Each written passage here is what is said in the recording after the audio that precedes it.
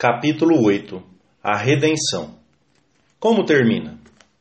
Há 2000 anos, os imperadores romanos conseguiram o que muitos povos já tentaram realizar. Com efeito, os exércitos de Roma conquistaram o mundo inteiro, embora fosse um mundo muito mais reduzido do que o que conhecemos hoje. Compreendia os países conhecidos do sul da Europa, do norte da África e do ocidente da Ásia.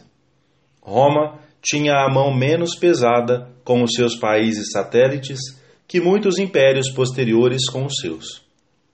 Enquanto se portavam bem e pagavam os seus impostos a Roma, quase não eram incomodados. Uma guarnição de soldados romanos, sob as ordens de um procônsul ou governador, permanecia de vigília em cada país.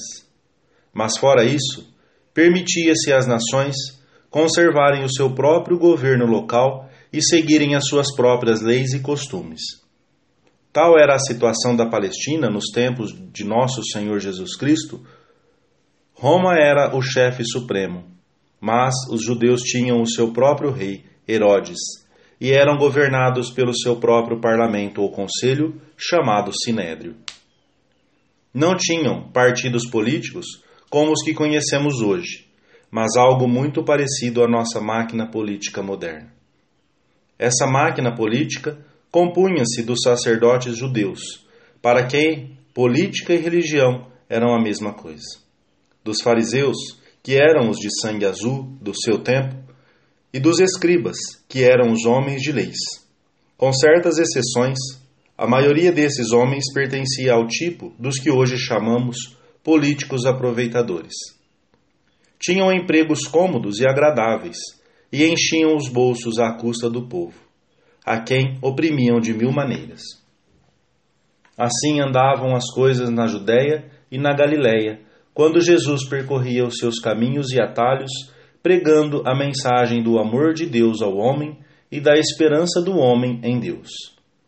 Enquanto fazia os seus milagres e falava do reino de Deus, que vinha estabelecer, muitos dos seus ouvintes, tomando as suas palavras literalmente, pensavam em termos de um reino político, em vez de espiritual. Aqui e ali falavam de fazer de Jesus o seu rei, um rei que expulsaria os odiados romanos. Tudo isso chegou ao conhecimento dos sacerdotes, escribas e fariseus, e esses homens corrompidos começaram a temer que o povo pudesse arrebatar-lhes as suas cômodas e lucrativas posições. Esse temor converteu-se em ódio exacerbado quando Jesus os condenou publicamente pela sua avareza, hipocrisia e dureza de coração. O Catecismo da Igreja Católica explica ainda que desde o início do ministério público de Jesus, fariseus e adeptos de Herodes, com sacerdotes e escribas, se mancomunaram para matá-lo. Em virtude de certos atos por ele praticados, expulsão de demônios, perdão dos pecados, curas em dia de sábado, interpretação original dos preceitos de pureza da lei, familiaridade com os publicanos e os pecadores públicos. Jesus pareceu, a alguns mal-intencionados, suspeito de possessão demoníaca. Foi acusado de blasfemo e de falso profetismo, crimes religiosos que a lei punia com a pena de morte sob forma de apedrejamento. Começaram então a pensar de que modo podiam fazer calar esse Jesus de Nazaré, que lhes tirava a tranquilidade. Várias vezes enviaram sicários para matá-lo, apedrejando ou lançando a um precipício. Mas, de cada vez, Jesus, não havia chegado ainda a sua hora, escapou facilmente do cerco dos que pretendiam assassiná-lo. Finalmente, começaram a procurar um traidor, alguém suficientemente íntimo de Jesus para que pudesse entregá-lo às suas mãos sem falhar, um homem cuja lealdade pudesse ser comprada. Judas Iscariotes era um homem, e infelizmente para ele, dessa vez tinha chegado a hora de Jesus. A sua tarefa de revelar as verdades divinas aos homens estava concluída, e ele encerrara a preparação dos seus apóstolos. Agora esperava a chegada de Judas, prostrado no seu próprio suor de sangue. um suor que o conhecimento divino da agonia que o esperava lhe arrancava do organismo físico angustiado. Porém, mais do que a presciência da sua paixão, a angústia que o fazia suar sangue era produzida pelo conhecimento de que, para muitos, esse sangue seria derramado em vão. No horto de Getsêmani, Jesus concedeu à sua natureza humana que provasse e conhecesse, como só Deus pode, a infinita maldade do pecado e todo o seu tremendo horror. Judas chega, e os inimigos de Jesus levam-no a um julgamento que havia de ser uma paródia da justiça. A sentença de morte já tinha sido acertada pelo Sinédrio, antes mesmo de certas testemunhas subornadas e contraditórias terem prestado declarações. A acusação era bem simples. Jesus proclamava-se Deus, e isso era uma blasfêmia. E como a blasfêmia era castigada com a morte, para a morte devia ir. Do Sinédrio seria conduzido a Pôncio Pilatos, o governador romano, que devia confirmar a sentença, já que não se permitia às nações subjugadas ditarem uma sentença capital. Só Roma podia tirar a vida a um homem. Quando Pilatos se negou a condenar Jesus à morte, os chefes judeus ameaçaram-no de criar-lhe dificuldades, denunciando-o a Roma por incompetência. Após algumas vãs tentativas de aplacar a sede de sangue da população, o pusilânime Pilatos sucumbiu à chantagem. Começou por permitir que açoitassem brutalmente Jesus e o coroassem de espinhos. Meditamos nestes acontecimentos ao recitarmos os mistérios dolorosos do Rosário ou ao fazermos a Via Sacra. Também meditamos no que aconteceu no dia seguinte, por volta do meio-dia, quando ressoou no Calvário o golpear dos martelos e o torturado Jesus pendeu da cruz, durante 3 horas, morrendo finalmente para que nós pudéssemos viver, nessa sexta-feira que chamamos Santa. Enquanto Jesus não morresse na cruz, em resgate pelos pecados dos homens, nenhuma alma podia entrar no céu. Ninguém podia ver Deus face a face. Como, não obstante, tinham existido muitos homens e mulheres que haviam crido em Deus e na sua misericórdia, e guardado as suas leis. Essas almas não haviam merecido o inferno e permaneciam, até aquele momento, num estado de felicidade puramente natural, sem visão direta de Deus. Eram muito felizes, mas com a felicidade que nós poderíamos alcançar na terra se tudo nos corresse perfeitamente bem. O estado de felicidade natural em que essas almas aguardavam a completa revelação da glória divina chama-se limbo. A essas almas Jesus apareceu enquanto o seu corpo jazia na sepultura, para lhes anunciar a boa nova da sua redenção, para, poderíamos dizer, acompanhá-las e apresentá-las pessoalmente a Deus Pai como suas primícias. A isto nos referimos quando rezamos no CREDO de que Jesus desceu à mansão dos mortos. A morada dos mortos a que Cristo, morto, desceu, é chamada pela Escritura os infernos, Sheol ou Hades, visto que os que lá se encontravam estavam privados da visão de Deus. Este era, com efeito, o estado de todos os mortos, maus ou justos, que estavam à espera do Redentor. O que não significa que a sorte deles fosse idêntica, como Jesus mostra na parábola do pobre Lázaro recebido no seio de Abraão.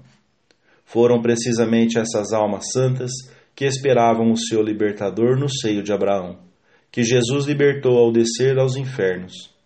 Jesus não desceu aos infernos para ali libertar os condenados, nem para abolir o inferno da condenação, mas para libertar os justos que o haviam precedido. Como a morte de Jesus foi real, foi a sua alma que apareceu no limbo. O seu corpo inerte, do qual a alma se havia separado, jazia no sepulcro. Durante todo esse tempo, no entanto, a sua pessoa divina permanecia unida tanto à alma como ao corpo, disposta a reuni-los de novo ao terceiro dia. Segundo havia prometido, Jesus ressuscitou dentre os mortos ao terceiro dia.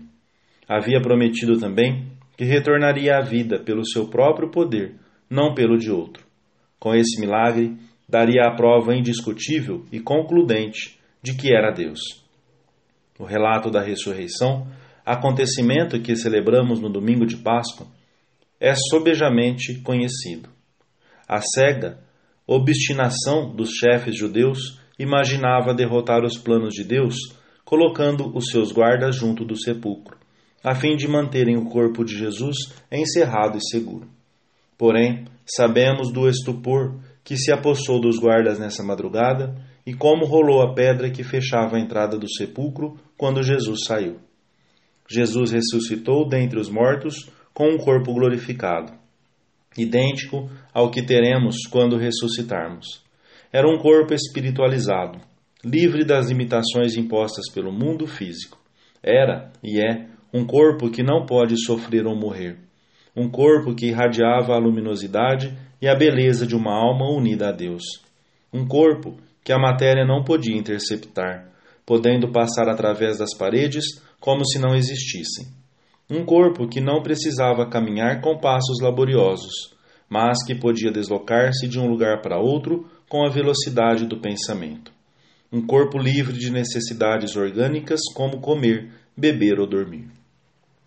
Jesus ressuscitado estabelece com os seus discípulos relações diretas, em que estes o apalpam e com ele comem. Convida-os desse modo a reconhecer que não é um espírito e, sobretudo, a verificar que o corpo ressuscitado com o qual se lhes apresenta é o mesmo que foi martirizado e crucificado, pois ainda traz as marcas da sua paixão. Contudo, este corpo autêntico e real possui ao mesmo tempo as propriedades novas de um corpo glorioso. Já não está situado no espaço e no tempo. Antes, pode, por sua vontade, tornar-se presente onde e quando quiser, pois a sua humanidade não pode mais ficar presa à terra e já pertence exclusivamente ao domínio divino do Pai. Também por este motivo, Jesus ressuscitado é soberanamente livre de aparecer como quiser, sob a aparência de um jardineiro ou de outra forma, diferente das que eram familiares aos discípulos, e isso para despertar-lhes a fé. Ao ressuscitar dentre os mortos, Jesus não subiu imediatamente ao céu, como seríamos levados a pensar. Se o tivesse feito, os céticos que não acreditassem na sua ressurreição e que ainda estão entre nós, teriam sido mais difíceis de convencer. Foi em parte por este motivo que Jesus decidiu permanecer 40 dias na terra. Durante esse tempo, apareceu a Maria Madalena, aos discípulos, a caminho de Emaús e várias vezes aos seus apóstolos. Podemos assegurar que houve mais aparições além das mencionadas nos evangelhos. Há pessoas, a sua Santíssima Mãe certamente, e há multidões. São Paulo menciona uma delas, em que havia mais de 500 pessoas presentes. Ninguém jamais poderá perguntar com sinceridade: como sabemos que ressuscitou? Quem o viu? Diante desses testemunhos, é impossível interpretar a ressurreição de Cristo fora da ordem física e não reconhecê-la como um fato histórico. Os fatos mostram que a fé dos discípulos foi submetida à prova radical da paixão e morte na cruz do seu Mestre, anunciada antecipadamente por ele. O abalo provocado pela paixão foi tão grande que os discípulos, pelo menos alguns deles, não creram de imediato na notícia da ressurreição. Longe de nos apresentar uma comunidade tomada de exaltação mística, os evangelhos apresentam-nos os discípulos abatidos, com o rosto sombrio e assustados. Por isso, não acreditaram nas santas mulheres que voltavam do sepulcro, e as palavras delas pareceram-lhes um desvario. Quando Jesus se manifestou aos 11 na tarde da Páscoa, censurou-lhes a incredulidade e a dureza de coração, por não terem dado crédito aos que o tinham visto ressuscitado. Mesmo confrontados com a realidade de Jesus ressuscitado, os discípulos ainda duvidam. Pensam estar vendo um espírito. Por causa da alegria, não podiam acreditar ainda e permaneciam perplexos. Tomé experimentará a mesma provação da dúvida, e quando na última aparição na Galileia, referida por Mateus, alguns ainda duvidavam. Por isso, a hipótese segundo a qual a ressurreição teria sido um produto da fé ou da credulidade dos apóstolos carece de consistência. Muito pelo contrário, a sua fé na ressurreição nasceu sob a ação da graça divina, da experiência direta da realidade de Jesus ressuscitado. Além de provar a sua ressurreição, Jesus tinha outra finalidade a cumprir nesses 40 dias: completar a preparação e missão dos seus apóstolos. Na última ceia, na noite da Quinta-feira Santa, tinha-os ordenados sacerdotes. Agora, na noite do domingo de Páscoa, complementa-lhes o sacerdócio, dando-lhes o poder de perdoar os pecados. Quando lhes aparece em outra ocasião, cumpre a promessa feita a Pedro e faz dele o chefe da sua igreja. Explica-lhes o Espírito Santo, que será o Espírito dador de vida na sua igreja.